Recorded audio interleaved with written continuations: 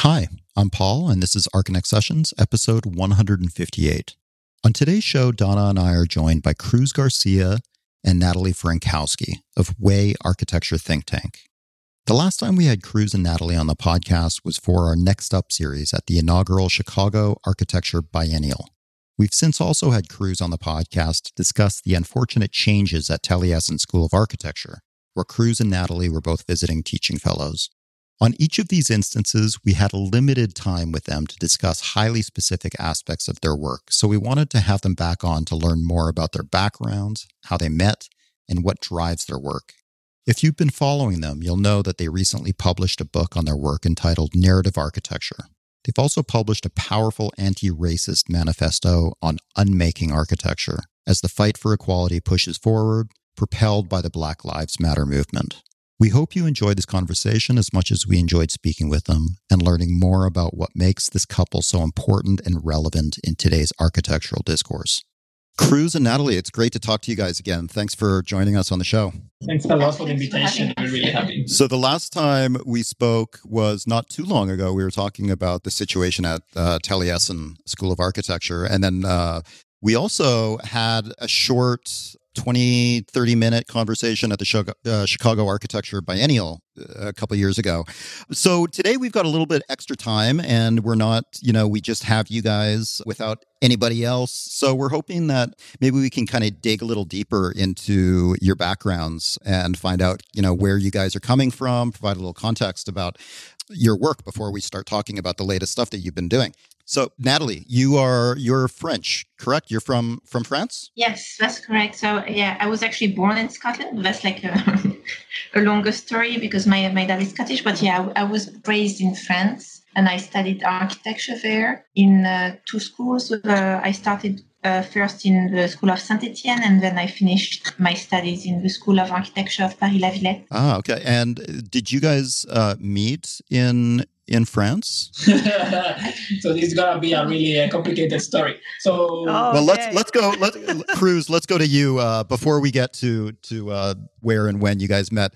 Let's talk about where you're from. You're from Puerto Rico, right? From Rio Piedras in Puerto Rico, and that's where the main university is of the University of Puerto Rico. That's where I study. So I come from the capital of Puerto Rico, and I studied there. All my studies, my undergrad, my grad school. I think it's a great university that is kind of overlooked. So we have some really amazing critical thinkers and the colonial thinkers there. When I finished school, I had some plans to get some working experience first before going to keep on studying, like maybe do a doctorate or something like that. So I moved to Brussels to start working a bit, and then I met Nathalie there. But so this is really important because I think it sort of defines our practice. Is that when I moved to Brussels in maybe September 2008 or August. I really don't remember exactly, August or September. And Lehman Brothers filed for bankruptcy 2 weeks after I arrived. That was September. Yeah. Oh, man. So it's like, welcome to the professional job. Your professional career is now is a kind of time of crisis. And, we work in some competitions together and in Brussels. And, it was like it's really easy. It's easier to understand today that we are talking about this because it's really similar to what's happening. So it was like, the rise of like a kind of populist wave. There was a lot of instability, uncertainty. People were more asshole than usual because of this. And then, so we fairly quick, we realized that, whatever we were doing, it was not what we meant to be doing. We thought that architecture relationship with the market, it was really weird.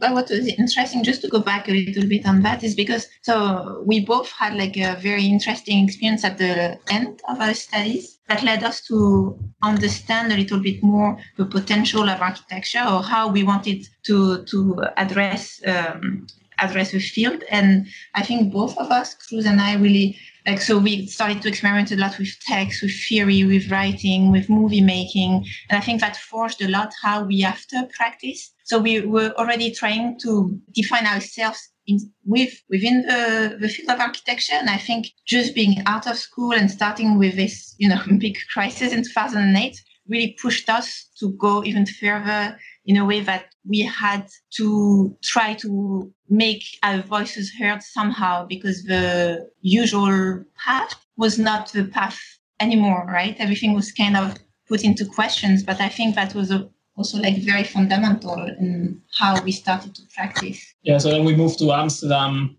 after, and I don't know if you're familiar with the Geert Wilders. He's basically Dutch Donald Trump. Okay. That's Enough an easy said. way to describe it.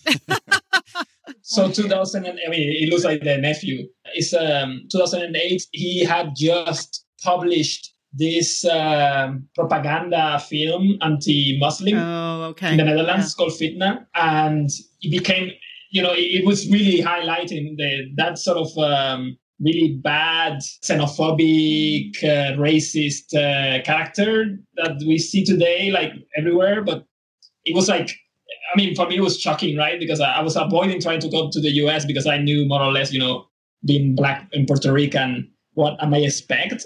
So I moved to Europe, but I forgot that Europe is the continent that imported all that to this continent.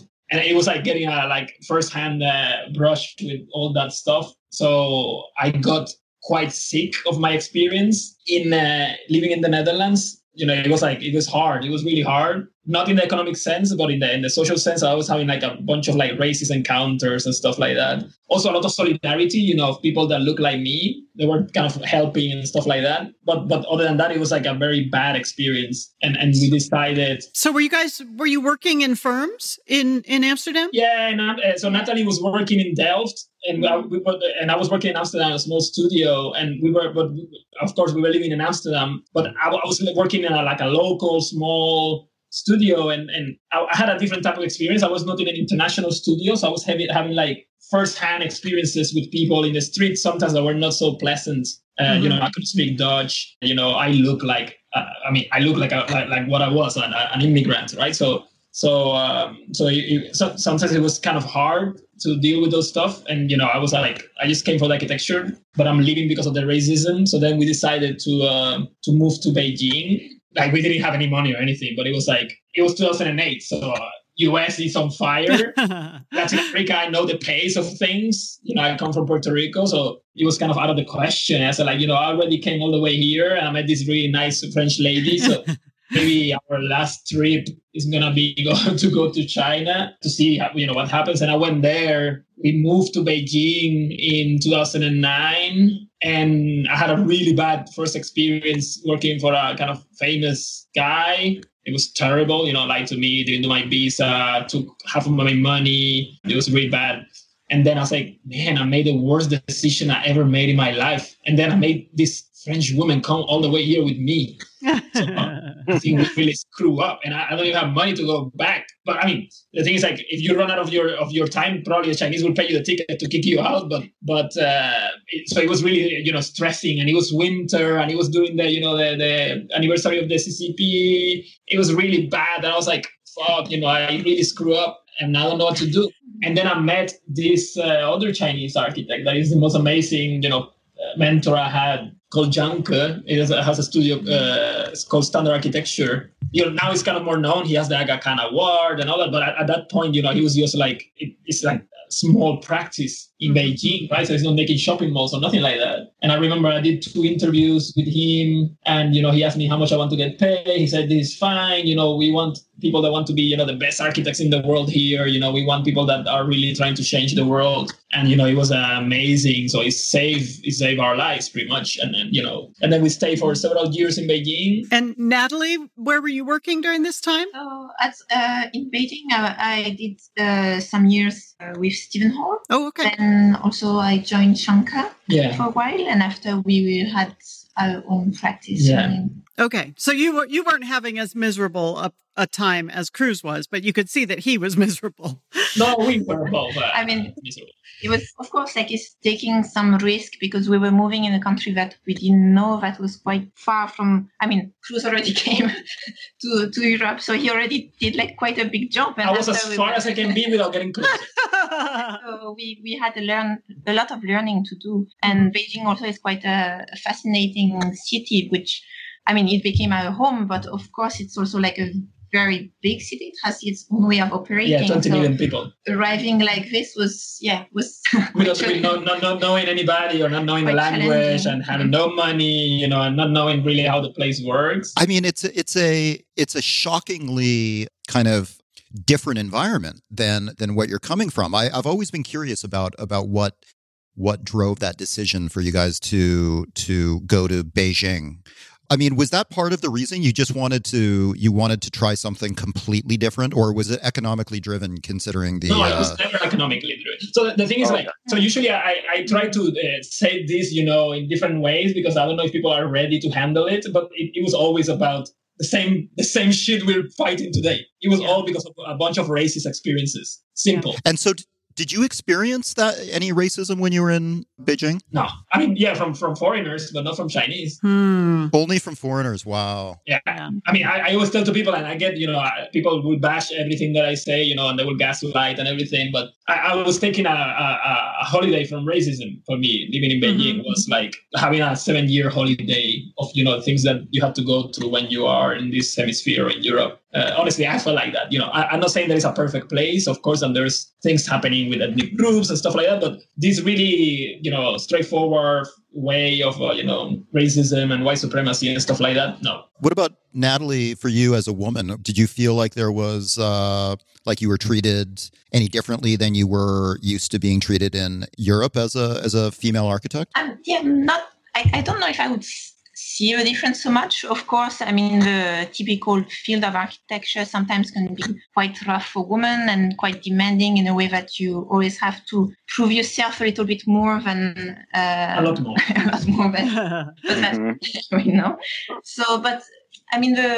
also in the how we were operating, and because I didn't speak the language, I didn't really have like a first-hand exchange with that. So I cannot really speak about it because I didn't really see any difference on that. On another side, Beijing for us was quite safe. So of course, I want to be careful because it's my own experience. So I don't know how real it is, but for a foreigner, as a woman, the city was quite safe, which was also like quite a different experience because coming from Europe, where living in Paris, you have a different experience of a city. So. Yeah, that was interesting for us. In that way, it was an opportunity to, grow up in a place, and I always also tell this to people, and I tell it to Beijingers too, people that were born there. So Beijing is not really a city for people. Beijing is a city for a parade. So it only makes sense when there's a parade. Therefore, nobody really belongs there. So everybody's kind of in the same boat. Of course, there's different classes and there's migrant workers and stuff like that. But, among the really large working class and middle class, there is this really kind of is homogeneous in the struggle in a way. So it's quite easy somehow, at least for us, or maybe that tells about our level of desperation to become home. And that's what it was. And, we opened a gallery there in 2014 that was like an experiment too. And it was mostly dealing with artists all around the world, but also in Beijing, with some of the most interesting young artists and established artists. So that also provided an opportunity that wouldn't have been possible anywhere else. Mm-hmm. Right? We didn't come from an art background. We were not really a legitimate institution, between commas. And the fact that we were working, with all the people that were some of the amazing artists that are represented by Pace Gallery or by, all the heavy hitters, they were all looking forward having a space to have conceptual work, and talk about culture and politics and art. And that was really amazing. This is Intelligentsia Gallery? Yes. So, as Puerto Rican and a French woman coming to Beijing with no experience running a gallery or curating, that must have produced something very unique. I mean, sometimes the most interesting projects come from people that are not embedded, in that world. So that's where fresh ideas come. Total, and it was like that, and I can say this because I know that we didn't gentrify the neighborhood because in Beijing, the only gentrifier is the government. So gallery, there were like 10 galleries that pop up around, and even the graphic design of the main institutions were changing to look like, the curatorial statements, they were looking alike to what we were doing. We were collaborating with a bunch of like local Chinese curators or, people from Germany or people that were passing by. So I feel it was the most intense institution, of art for some time, in China, and the media were writing about it in such a way, right? Like at some point we invited a friend of us, Xia Guo, and he curated a show. I mean, we were working as the galleries and as artists, 35 solo shows in 35 days, right? So we were doing like press conference, and they were like, established artists, and they were like every day press release, every day the media will come. They were like, be like everything, and at the same time we had to go to Europe to lecture and come back. I'm glad that we moved out of China because the pace was too much. So maybe we would have died already. But the things that we could do because of the level of solidarity, and the people that were really willing to, let's go for it. It was amazing, and it cannot be replaced. So that's like a, life-changing experience. And so how long was that? How many years were you doing that sort of pace of just frenetic? The pace was always there. Yeah, but the gallery, we opened the gallery the first show. So just to give also a little bit of background. So it all started, we did a competition for the biggest museum in Russia. And somehow we got into the final. It was like 50-50, 50 by portfolio. Sorry, 50, like 5 studios by portfolio. So that was like famous studios like Office Kirsten Gears, David Van Severen, Stephen Hall, Alejandro Aravena, and whatever. And 5 anonymous, which were, I think, four Russian studios and us, somehow we managed. We went to Russia to design this, in the final of the presentations and whatever. So we were working with a museum and we were thinking, how can you make an institution that brings art to the people, right? Like it's not just you pay a ticket and you go there, for the elite and for the bourgeoisie or whatever, right? And then we didn't win because of politics or whatever reason, right? Even if we still think that it was the best project. At the end, they scratched the project because it was the thing the client chose, it was too expensive. It was a tower. It didn't make any sense. So they canceled the project. We went back, really sad, because we lost this, even if we were told by everybody, that it's like, there's no way you're going to win because of politics. We got our hearts broken. We made a project called the Palace of Failed Optimism. That was a narrative on, how to shove all those projects that fail inside a project. And then we had this idea of like, we're broke, but I mean, we have now all this money of this competition, but what can we do as an institution here to change this? I feel like all the museums and the galleries are all focused on one, commercial art in a way. How can we make something that is more for the people and for us, because we are the people somehow? And we called one of those agents that find apartments in the city. And we said like, can you find something in a huton in the center of the city that has no windows and it has a high ceiling? And she's like, really? Do you want those things? And I said, yeah, we're looking for something like that for, we want to make a gallery because we've been painting for a while. We started painting compulsively in Beijing in our studio and making art. But we didn't find an outlet to do anything with them because, who are we anyways, right?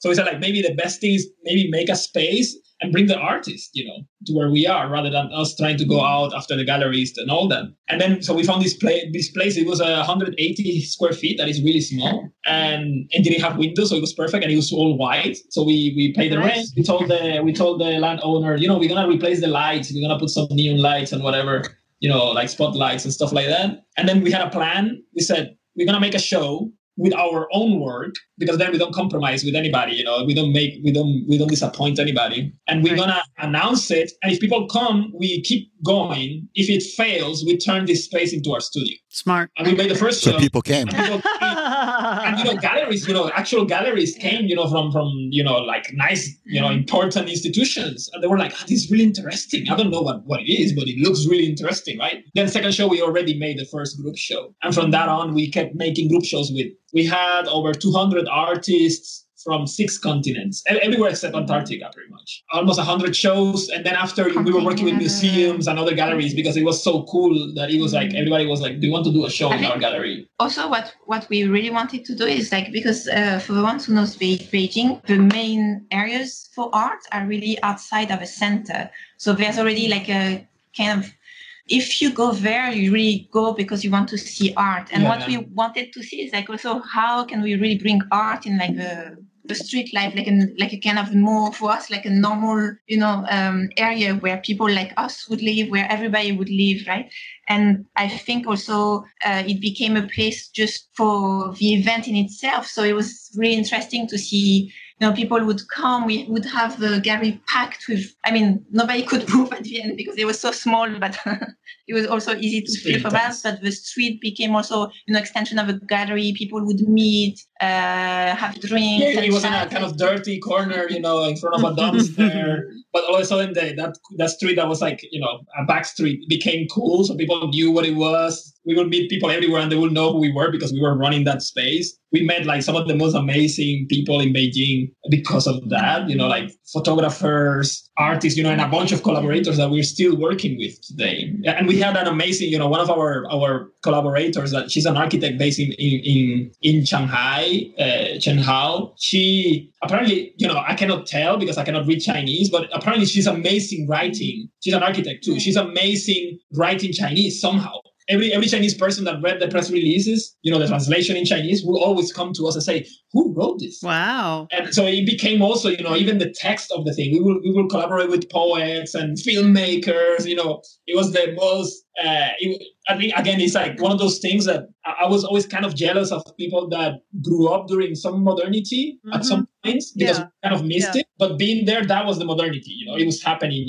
Before our very eyes, and we were participating in that modernity. Also, we had like very kind of clear idea of what we wanted to do for every exhibition had to be a group show with people from everywhere because like Chinese and other people, right? Because that's also a problem too, that when people go to China, it's still that sort of colonial way to look at the world. So all the scholars and all that, they only want to see things that look Chinese to them, right? And work with Chinese artists, but they forget that there's also other people that are there too working. And that they are, people in China also are interested in everything that is happening everywhere else, like we all are. So there's no, the idea of the insularity or the island, it's not fair. And there's an obsession, to read everything through the political lens, of the Cultural Revolution and so on. So we also provided, I feel, an outlet that was not Sinocentric, and it was also a relief for everybody. So you can make whatever work you want, because everybody's free to work with whatever they're interested in. It's an incredible story.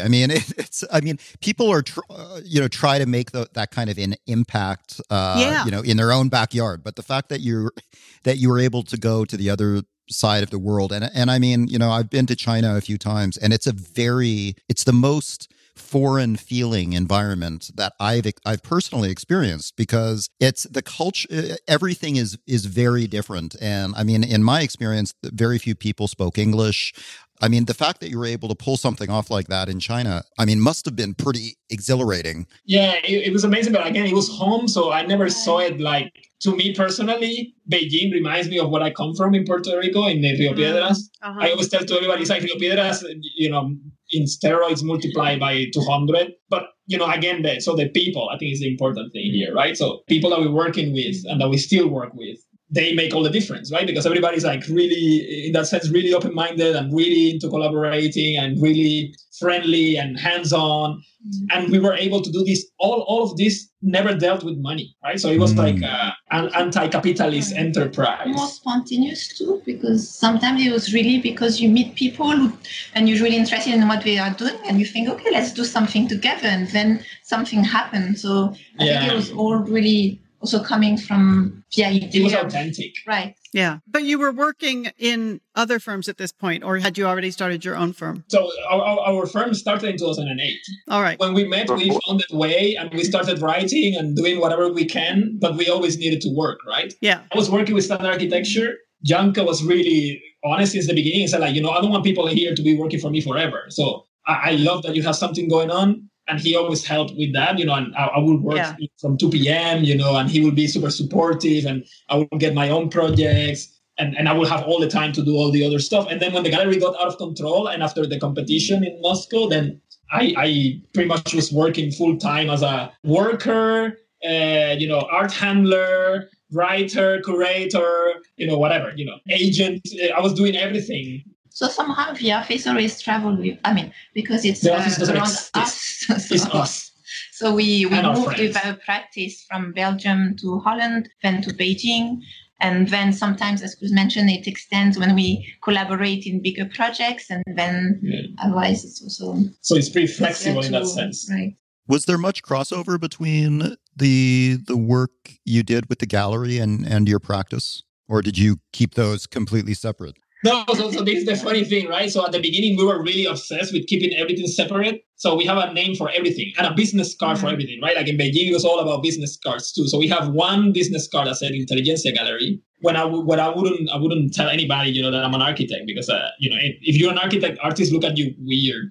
Then we have the WAI Architecture Think Tank business card. And then we have an art practice too. That was called it's called Garcia Frankowski, right? So it has its own website and everything still today. So when we will deal with galleries that will be interested in our work as curators or as artists, we will be either Garcia Frankowski or Intelligentsia Gallery. But they don't care about architecture. They have no interest whatsoever. So it didn't matter. Later in time, it was impossible to keep it separate and it didn't make any sense anymore. But it was at the beginning, it was really important for us to take the challenge of dealing with each of these worlds individually to see if we can actually make it in each one of them, and be convinced that we have something to offer that is critical and has something to give to the world. And, later on, it was like, there's no need anymore to keep them separate. And kind of like moving back from Beijing to US, it made it more irrelevant that we are separate things because now everybody knows that we are architects again. So it doesn't matter really. So now it's like we can use every name, Garcia Frankowski still exists and is us, but if it has to do with architecture, it's always WAI Architecture Think Tank. And then there's other projects that we started after, like Loud Readers and stuff like that kind of carry with the legacy of Intelligentsia. But it always responds to the place. It's not a formula that you can repeat, but rather everything is really contextual. Intelligentsia is a project that is really a Beijing project. So what brought you back to the U.S.? Aaron Betsky. Betsky. At Taliesin. So before that, Sarah, her dad, had put us in the Chicago Architecture Biennial. And I think that was a really bold decision. Apart from the huge wall they gave us, that was amazing for us in the Cultural Center. The fact that she shows us being in Beijing, it was kind of polemic there because people couldn't understand why would you choose this non-Chinese, But at the end, it's not the Olympics, right? You're not representing a country, but rather we are based in Beijing. So we were a Beijing-based practice. We were there, so we were already kind of showing things outside. That was our first trip to US. Aaron had written some things about us. He happened to be curating the Shenzhen Hong Kong Biennale.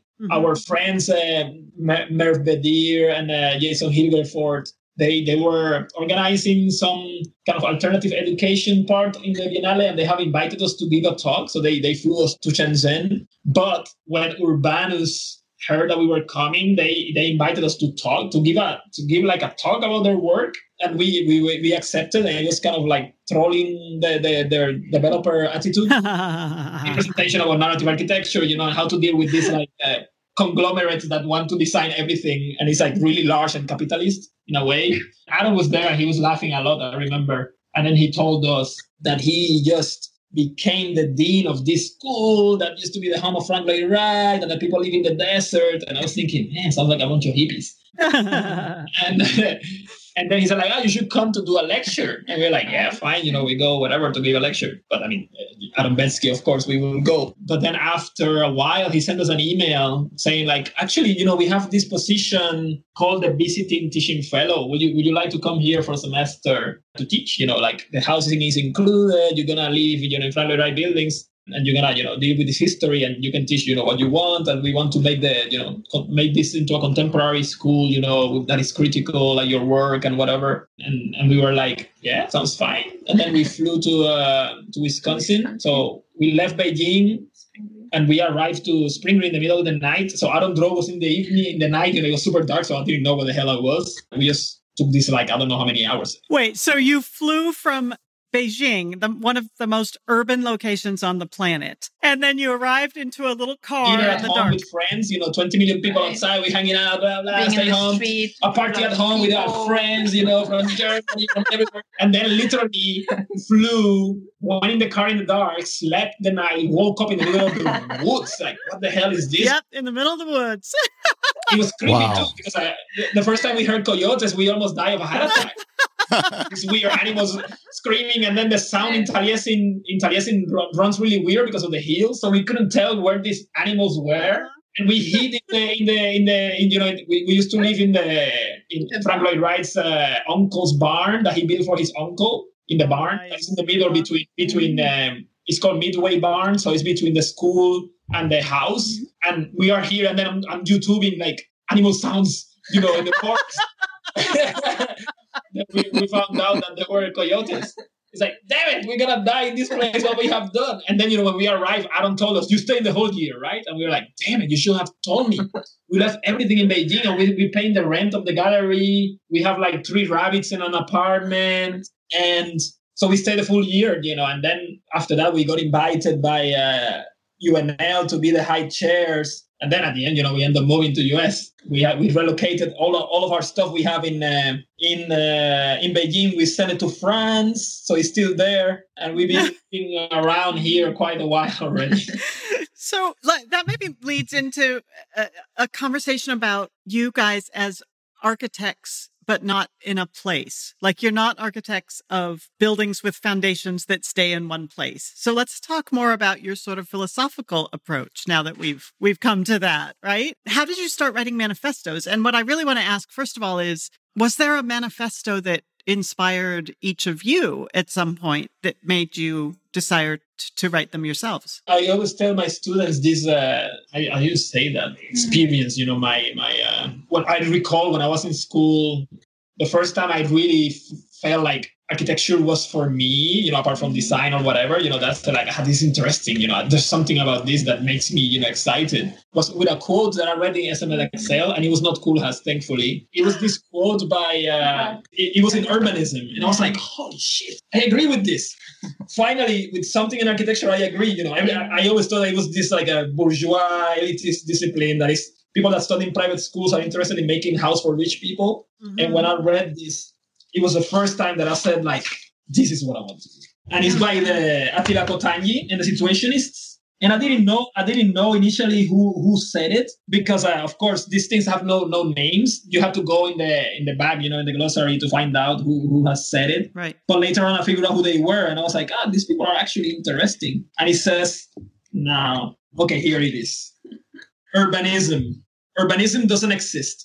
It is only an ideology in Marx's sense of the word.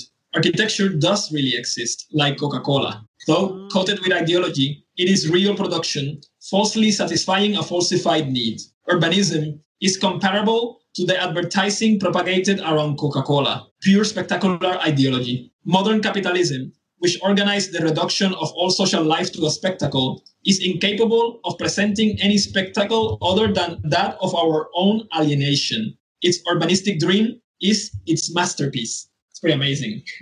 Nice. I can definitely see that in your work. Oh, absolutely. Yeah. That was the first time I said, like, I want to write, and I want to think about, what's messed up about why I didn't like architecture until this moment. And why, why is this school so white? And even in Puerto Rico, and why all this, how can we say something, And I had also an amazing professor of literature. When I asked them all these questions, like, what happened in 68? Can you tell me who these people are? And then they were telling me all these references, right, of Nathalie's country, and people flipping cars upside down and striking and like questioning the university, and trying to flip upside down ideology and status quo and so on, and pretty much has been the same thing since then. For me, I had to find in a book what Nathalie was growing up with, right? Like Nathalie's mom, your mom's first strike was in kindergarten, right? Yes, something like this. Yeah, I would say for me it's for you it was in kindergarten. My first strike was in kindergarten. Wait, so Nathalie, tell me if I'm wrong about this, but I heard recently, because of so many protests that have been happening, that in the United States we call it protest, but the translation of that word in French is manifestation. Yes. Is that true? You're right. Like I never thought of it like this, but yes. That's so beautiful. That's such a beautiful idea. Yes. It's true. I really like this idea too. Yeah. It's very powerful. So you were out as a kindergartner manifestating. How I ended up in Nathalie's mom was the first university in France to adopt, the first high school to adopt striking as part of the curriculum. Nice. Wow. So it really was just part of who you are. That's beautiful. Well, the French are quite good at protesting. Yeah. They're manifesting. Manifesting. That's right. Protesting a routine every Thursday.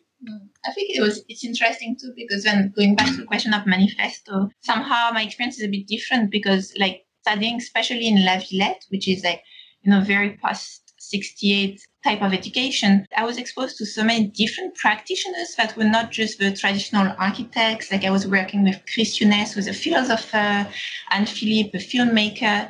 And I was in a department called Architecture and Philosophy. I think to kind of mix the discipline really helped me to understand the power of writing in architecture, and to bring it back to thinking, because in France, we really thought that architecture is also about thinking togetherness, right? Thinking, ourselves as society, and how can we contribute in the best way possible. Right. And I think that's something that really, I was really lucky and very happy to find that type of platform early on in La Villette, to be able to experiment with all those mediums and have so much given to me to after help to kind of articulate my thoughts and the works with Cruz. Yeah. So it was easy for us to kind of align ideologically and click. It made a lot of sense. Of course, it's a different perspective, because I come from a colony, and Nathalie comes from the colonizer, right? But the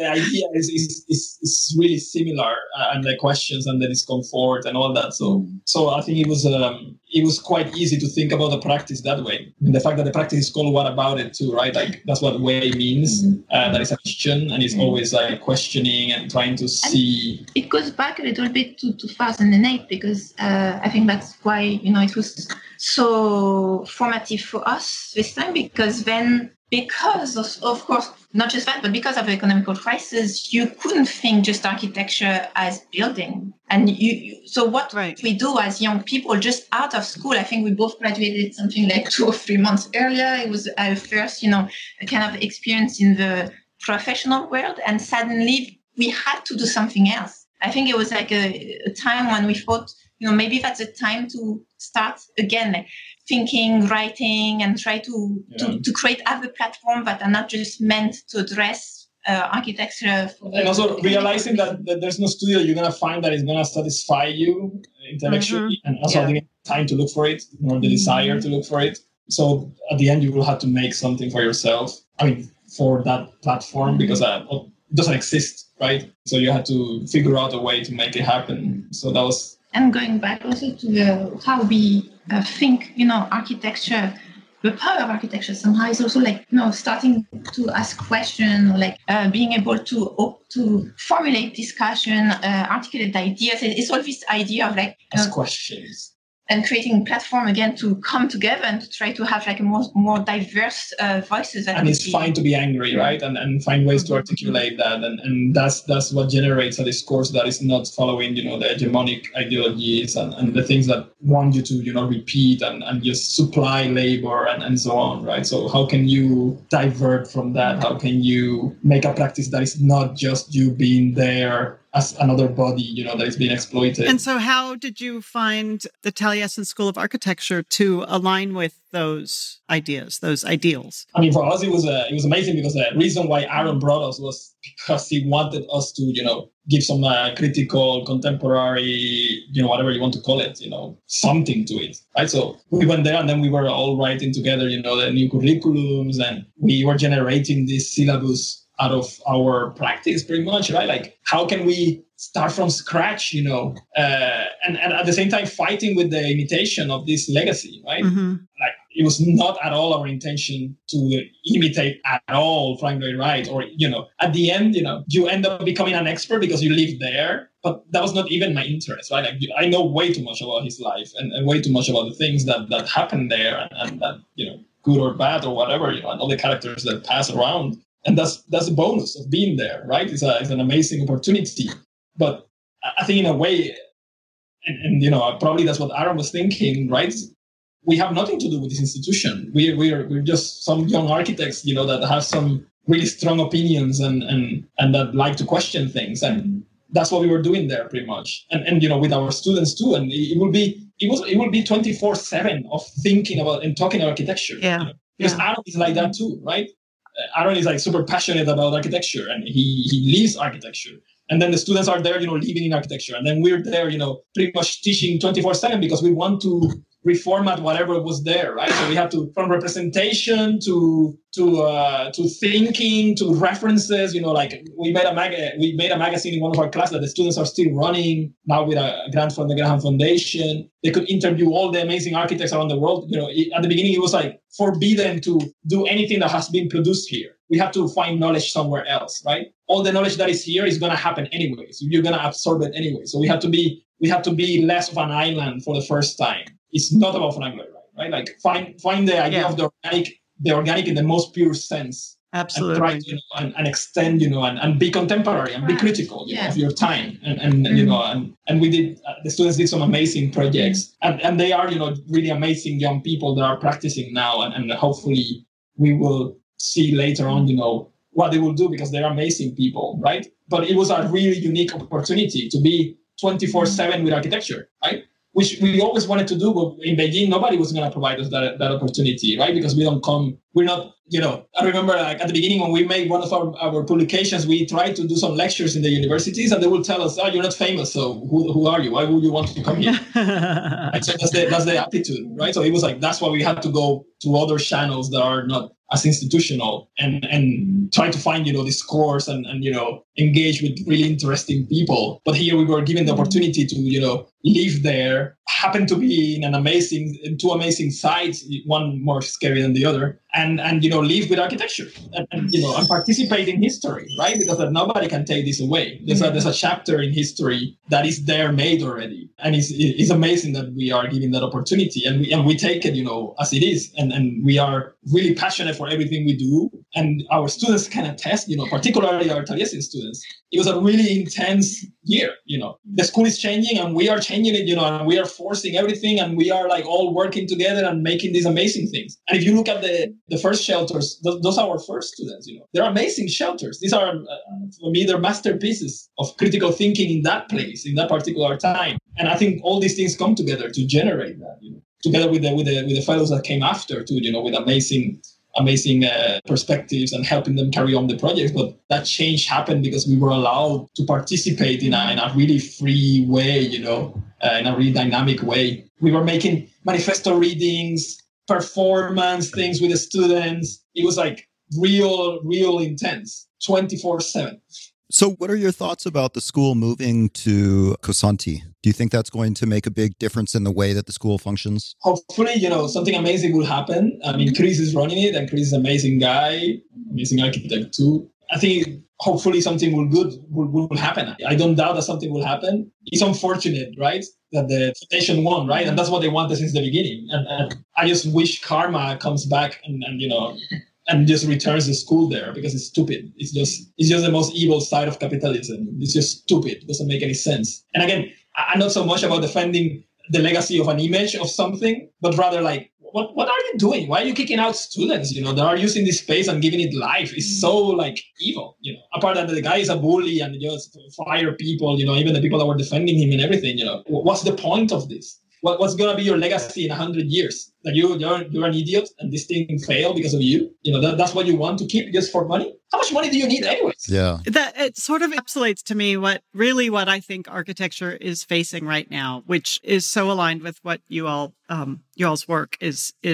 that there are still so many people that are so in love with this romantic notion of the hero, Frank Lloyd Wright type image of some genius who can just make a beautiful building and then the building is done and it stays perfect forever. And that is just not the reality of how people inhabit the built world right now, right? So, but also on top of that, I wouldn't even give him that much credit, to be honest. He doesn't care about that. I'm honestly think that it's all about money because he doesn't even know architecture. This guy is just a business guy. He just comes there and he probably just repeats some lines he read about Frank Lloyd Wright. He doesn't understand where he's standing. That's quite frankly. Is clear, crystal clear. What's what's organic about making soap branded as right? What the fuck?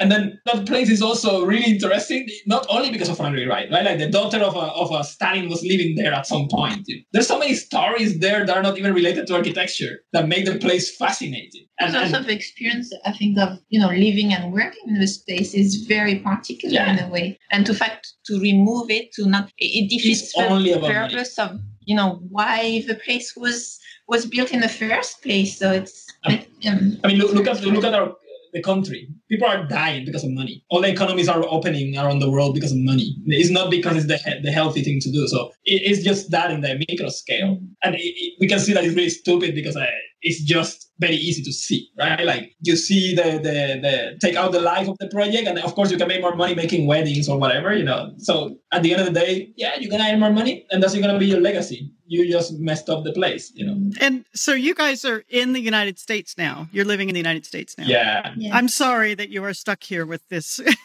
in this country that is, as you say, just we all see what's happening and it's just stupid and unbelievable, but it is what it is. So let's fast forward to where you guys are now, which you're in Pittsburgh, right? Yeah, we are in Pittsburgh. So, how are you doing?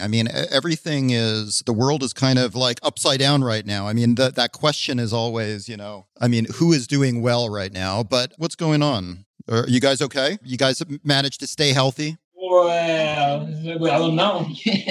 We try to, right? We never know. There's tests happening, sometimes you feel less better, I don't know. We keep busy. I don't know if that's good, right? I'd rather be lazy and not doing anything. But the day that you guys get lazy is the day that we all need to start worrying because, you guys produce more than most anybody I know. Yeah, but absolutely. That's not necessarily good, Like, I think like being lazy is really important as an act of resistance, right? Self-exploitation is not good. And I feel like, the constant hustle maybe it's not that good, at the end of the day. But although I don't know how to operate, right?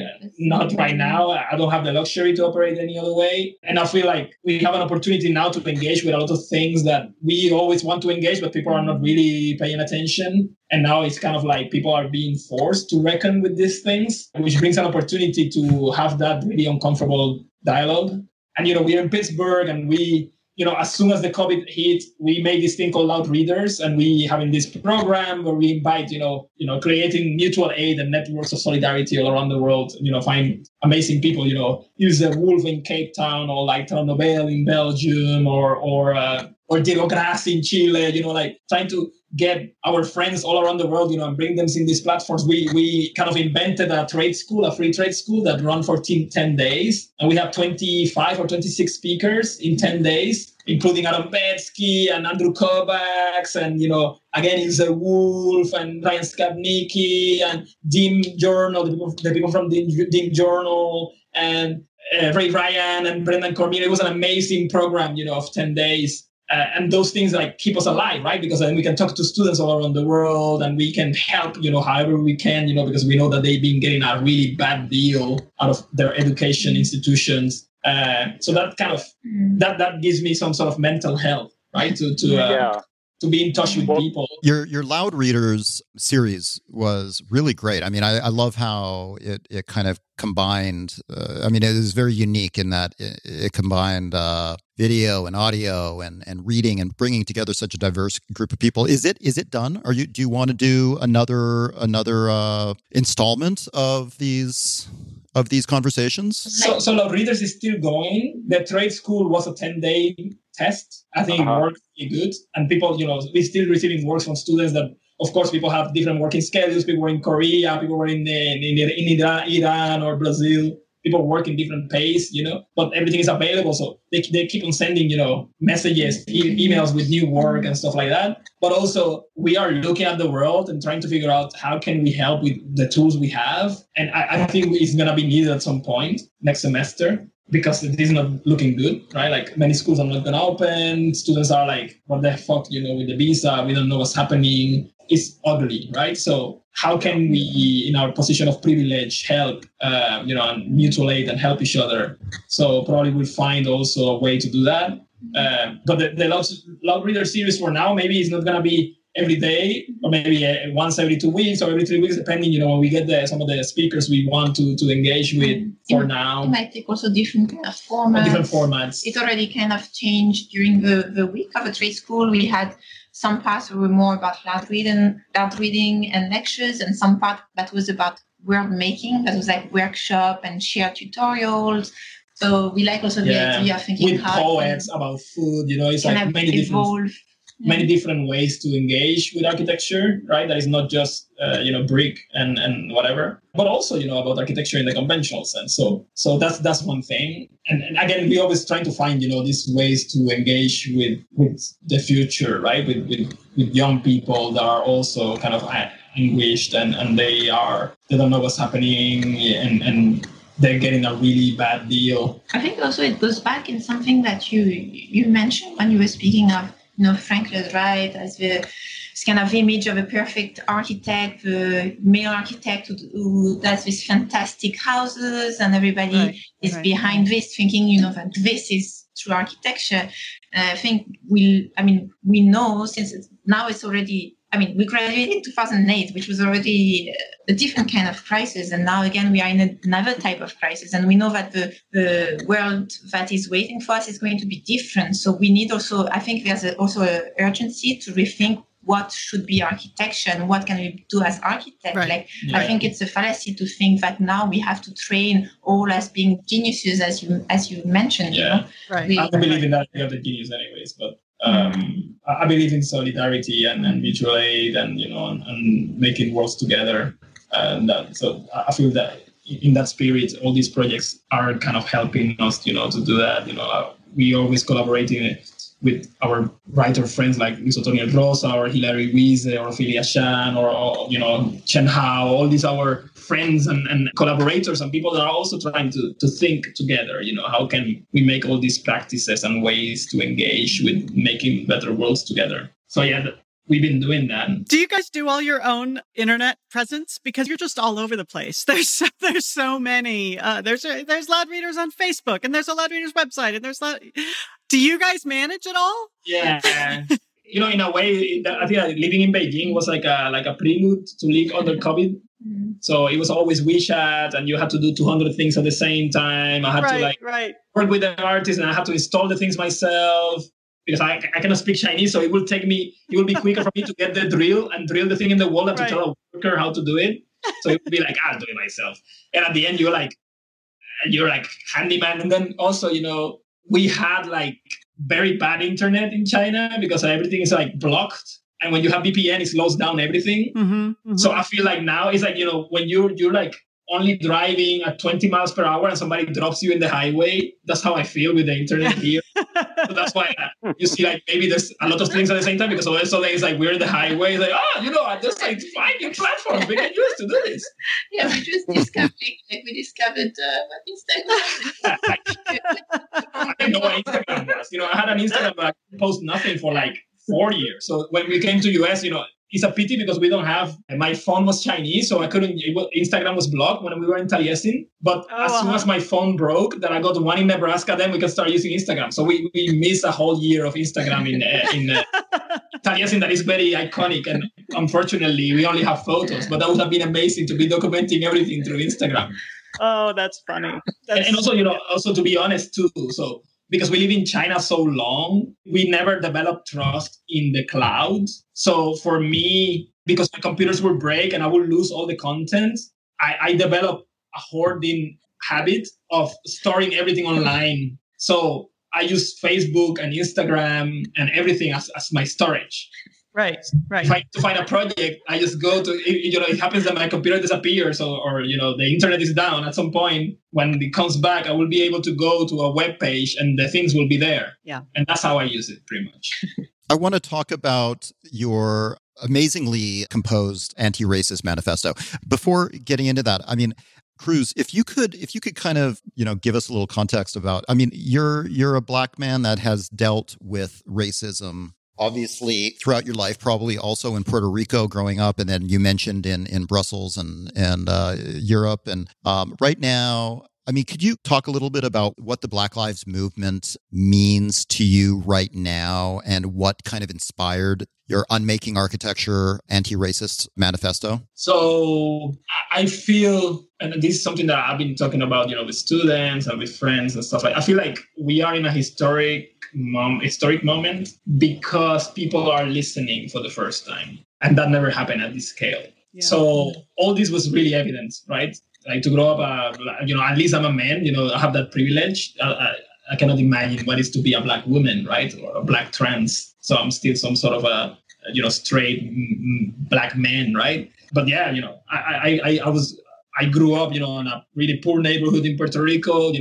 My dad made us really aware since we were small that it was really important to be really proud of being Black. I went to a private school with mostly white kids, a bunch of racist experiences, went to an architecture school, mostly white people, Of course, there's amazing people in all of this and really great friends, but in general, that's what you get, right? This is not a thing that is particular to US or, white supremacy is the heritage of colonialism, right? So it's all over the place. And so, of course, it was traumatizing, but also that's what you are, growing up. And a lot of the decisions I've taken in my life have to deal with that, right? Like, why do I choose to go to Europe rather than to go to US like everybody else, right? Because I'm not like everybody else. I don't know any other Black Puerto Rican architect practicing, right? At least, running a studio or something like that. So I have no role models in this way, right? People talk about Latinos, in US, especially in academia, they mostly meant white people that speak Spanish. So that's also another reality. It's never indigenous people like from Guatemala or from Mexico or whatever. It's white Latinos, and they're white, and it's white supremacy there too. That's why they have that power. That's why they have the European names, and that's why they look the way they do. Right. So it's still the same system, and that we have to understand that. And the violence is as violent there too, right? Like that's why poverty exists. And that's why poverty has a certain hue in the pigment, right? And it's pretty much the same everywhere, at least in the parts of the world we know. I was speaking there.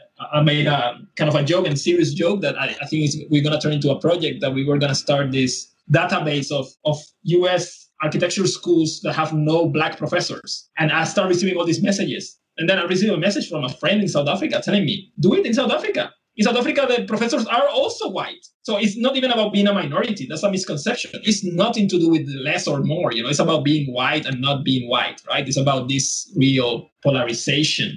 And architecture is super complicit, of course. We work with the powerful and we build prisons and we build all these things. And those things we've been talking about them in a more or less poetic way. We have the post-colonial room and we do all these installations that are political, but they're not. You have to be really careful too, because you get boxed in, as things, especially in the art world. It happens a lot, right? If I'm Black and Puerto Rican and my work deals with the colonial stuff, I only will be shown as a Black Puerto Rican working with the colonial stuff. So I will never be taken into consideration as an artist, in the same way that Jeff Koons is free to be an artist, right? I had to be a Black Puerto Rican artist in the same way that Chinese artists had to be a Chinese artist. Architecture works a little bit like that too, right? But we have our niches, We always try to step away from that. One thing that's been made very clear, in the last month or so since the George Floyd incident, I mean, and there's been countless incidents leading up to this that should have kind of made this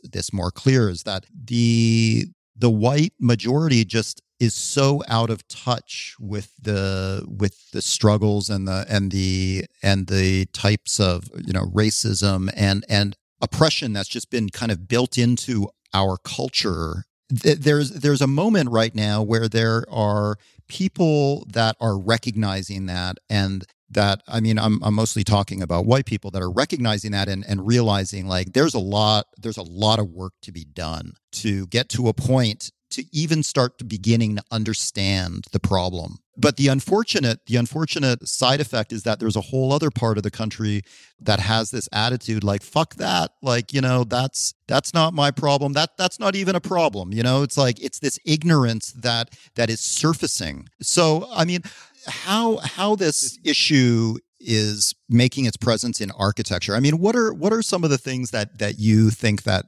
architecture needs to begin taking much more seriously, like right now, as a way to start making some real change that is going to kind of move this issue and just the equality and respect for everybody in a positive direction? So I had tomorrow we're giving a talk to I think some young architects from AIA in Houston, and then we were preparing this presentation, and then we're finishing with 5 steps for a better future, and it's just 5 points. It's quite simple, but I think they're pretty ambitious, and they're very specific too. Like, one is avoid working for the military. All the police equipment, all that stuff, that's all the products of a military that is based on a colonial apparatus of exploitation, right? Like all the policing, all the equipment, all this stuff is just the same, it's the same animal. That's the first thing. Second, avoid designing any form of detention facility and dismantle the ones that exist. And that includes, ICE and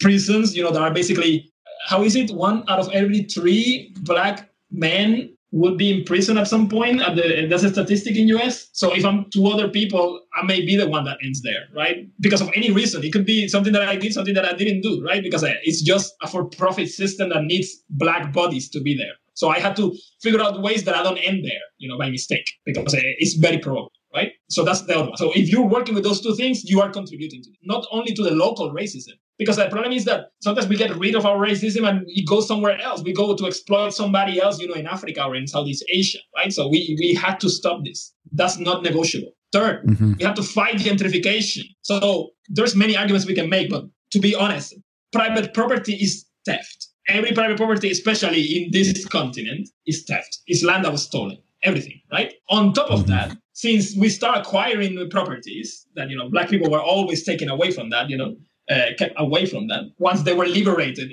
between commas. How do we keep oppressing them? By gentrifying the impoverished neighborhoods that tend to be Black, and brown people. So that's another one.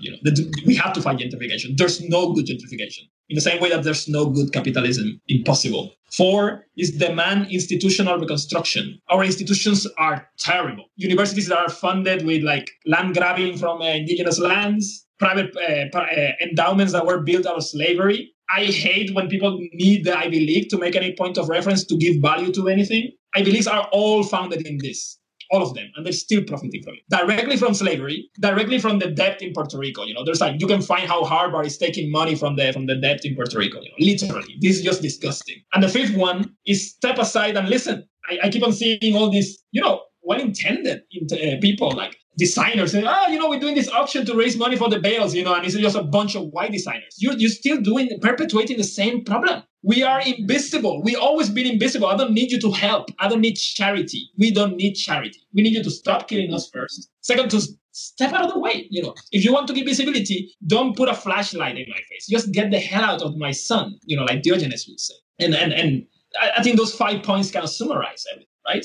But it's really difficult to do. Like working with the military, it's very difficult to do because I have a list of the 30 studios that work with the military, the most profitable ones. HDR is first, Gensler is there, whatever. So it doesn't matter if you're doing social justice bullshit, if you're giving money to Black Lives Matter, you're working for the system of oppression, for the most abusive military system in the world, right? The US military, and that's in the manifesto, is the largest polluter, is the biggest client of, the largest emitter of CO2 emissions in the world is the military, on top of that. And the biggest client of BP is the Pentagon, right? So, if you're going to be ethical and sustainable and you're working for the military, you're bullshitting it. It's interesting, at times like this where you start to realize that environmental problems, cultural oppression, wealth disparity, it's all tied together. And it all started, transatlantic slave trades. Come here, kill all the indigenous people, kidnap 30 million Africans, distribute them in the Americas, force them to work to produce things to make your food taste better. sugar, basically. That's pretty much why you bring Africans here, because indigenous people were dying to quit. So you bring strong Africans so they can produce sugar for you, right? It's just the culture of deliciousness and productivity, right? And then tobacco and cotton and whatever, but that's pretty much it, And that's all capitalism. And that's, you own land so you can have slaves to produce you wealth. And then after there, you create a police to find out where the slaves went. And then when they're not slaves, you keep the police there to protect your property that you stole in the first place, right? So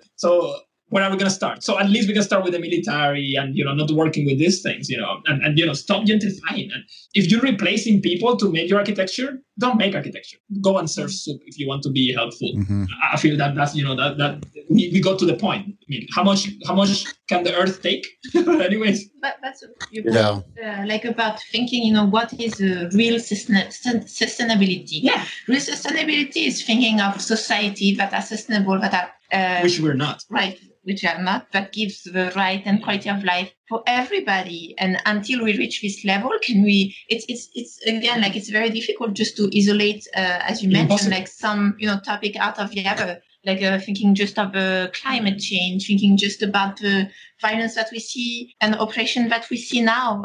All this comes together, and we really need to address it as one. Yeah, and also, so we've been thinking about this idea also of what's the colonial footprint of your architecture, right? Don't talk to me about the CO2 emissions now. Talk to me about how all those economies of exploitation are benefiting the architecture you're making today. That's what I'm interested in studying. Yeah, that's really well worded in your manifesto, which we're going to have a link to from our show notes, and I highly recommend everybody put aside some time. It's the kind of, I have to admit, I had a thesaurus at my side as I was reading through it. It's not the kind of, you need to quiet yourself down and really give it some thought, because it's deep and it really covers a lot of ground, and it really addresses the problem that we're being forced to face right now in a serious way. It's extremely accessible if you give yourself that time to read it, because it's written in this paragraph format where each paragraph starts with the letter that spells out Black Lives Matter. You can digest a paragraph and think about it for a while, and then come back to it later and do the L paragraph and think about it for a while. So it's extremely accessible. That's a really good point. I mean, if I would recommend that's a good way to do it. Maybe once a day, just focus on one point from that manifesto and really let it sink in, because I think this is the kind of text that requires some serious thought and some, because it's very impressive. And I mean, I think that, the problems we're seeing right now with the way that this country is handling the coronavirus is a direct result of all the cracks in our system. It's not a crack, that's the system. It's design. Yeah, it is by design, right? And it's and we talked about it there too, right? Necropolitics, it's the politics of the commodification of death, right? Yep. These people are making money out of you dying. Mm-hmm. And in the same way that the military makes money out of people dying, it's the same system, it's profit. They make money out of sending us to prison. They make money out of us dying because they can, privatize and capitalize more on it. So I wouldn't say that the cracks, they are the very system, that is working really good. Mm-hmm. Yeah. And for people that, prefer to watch, then read, there's, 13th, the documentary 13th really gets to the core of that, for-profit system that's causing a lot of the problems that has, kept us back. And I wanted to say also that we just recently published in a Puerto Rican newspaper the Spanish version of the manifesto, that it has even more words, because in Spanish is Las Vidas Negras Importan. So we have to make new parts that were more talking about the type of racism that you will get in Latin America that is different than the one in US, where you have words like brown that we don't have, but we have all this colorism and different ways to be racist to the indigenous populations and is still really strong anti-Black racism, even if people don't dare to talk about it in the same way. So that also will be available on the website too, if anybody wants to read it in Spanish. Wonderful. Yes, I wish I could. I wish I could understand Spanish. My wife is Peruvian. We go down to Peru every year. I feel so embarrassed. I'm the only one. Everybody has to speak English just for me. So it's about time I learn it, because I'm sure that many texts like this are probably that much more interesting to be able to read in a different language. So I'm actually going to have to wrap this up pretty soon, because I need to run somewhere. But before we finish, I want to also talk about your new book, Narrative Architecture. It's a beautiful, beautiful book published by Dutch publisher NAI. How long were you guys working on that? Can you just talk a little bit about the book? So we've been working on this book ever since we met, in a way. It deals a bit with our thesis, that we were working with, alternative methods of representation, but it finally came into form. We got a grant from the Graham Foundation in 2016 or 17, and that kind of triggered the production of the book. We went to the Alps, the parents of Nathalie took us to the Alps. We make all the images there, which is kind of nice, sounds really romantic, but it's true. And we could add, because we've been working so long, but finally we could give shape to some of the ideas we've been working with some of the theories that we are creating in projects. So the idea is that we wanted to frame this history of 20th century architecture, what people think is alternative practices, and question it, in relationship of the potential of a critique of ideology, and the actual role of narrative architecture today. And then at the end, we ended with the appendix. There are these projects that are, how do we engage with the practice of narrative architecture? And I feel that's like opening another dimension of projects that we are going to be developing, and projects that friends have been also developing, using these tools to engage with critiques of ideology. I think it has a lot of potential, particularly now that we are really interested, all of us together, right, to engage with hegemonic discourses and to question them, right? Like the idea that we need to question the role of modernism as it has been taught to us, the things that we accept as given, and how can we create alternative discourses that are more diverse and inclusive and hardcore and critical and clinical, right? As we call it in the book. So we have some amazing graphic designers of Team Thursday in the Netherlands that made the design, together after discussing with us. So I think we are really happy with the way that, even the book as a project, as an object is really amazing. Everything has an explanation, from the dots to the typography, the type of fonts that are used, the scale of the text, the way the footnotes are used in the book that are zooming in and out. I think it's a really comprehensive project that can be read in many different ways, with these two parallel stories. One, that the legitimate story that we are questioning of modernism and clinical architecture, and then the parallel one with the images that is telling the story of images that never existed, but that we created to talk about this critical form of architecture. Did you guys create all the artwork? All of it. Yes. Oh, it's beautiful. I really dig this style. Yeah. And so can people buy this on all the regular... Totally. It's on Amazon. I mean, we have some copies, so we've been selling some from our webpage, because at some point, because of the virus, there was no books in US. So we were delivering them by hand and going to the post office. We're still doing that. And there's like a limited edition ones with some handmade postcards that are pretty cool. So those ones are online. If they go to our webpage in shop, they can find them there. Otherwise, it's in Amazon. If they're in Europe, they can find it in a bunch of bookstores, because it's NI 010 publishers. That also amazing experience working with them. We'll recommend to anybody that has some critical project that they think deserves some really beautiful platform. So yeah, and we're planning also to do, book releases once the world is not falling in so much pieces. So hopefully we can, have an opportunity also to keep expanding the presentations of the book and so on. Excellent. Well, I will make sure that we include links to where to get the book on both your website and other online and physical retailers, if people are able to get out to real bookstores. It was a real pleasure talking to you guys. Thanks so much for putting aside the time to give us tell us your story. It was, I feel like I learned a lot. I've been following you guys for years, and it's nice to hear a little bit, about a little backstory behind. I don't know if you remember when we met for the first time in Chicago, the interview got deleted somehow, and we had to do it again. Oh, right. Yes, I remember that now. Yep. Yeah, it was, it was funny because the interview, they had technical difficulties. And I remember we lost Ewan Bond's interview. But we found somebody that was actually videotaping the entire thing, but they wanted to charge us a crazy amount of money to get the audio from them. So we had to lose it.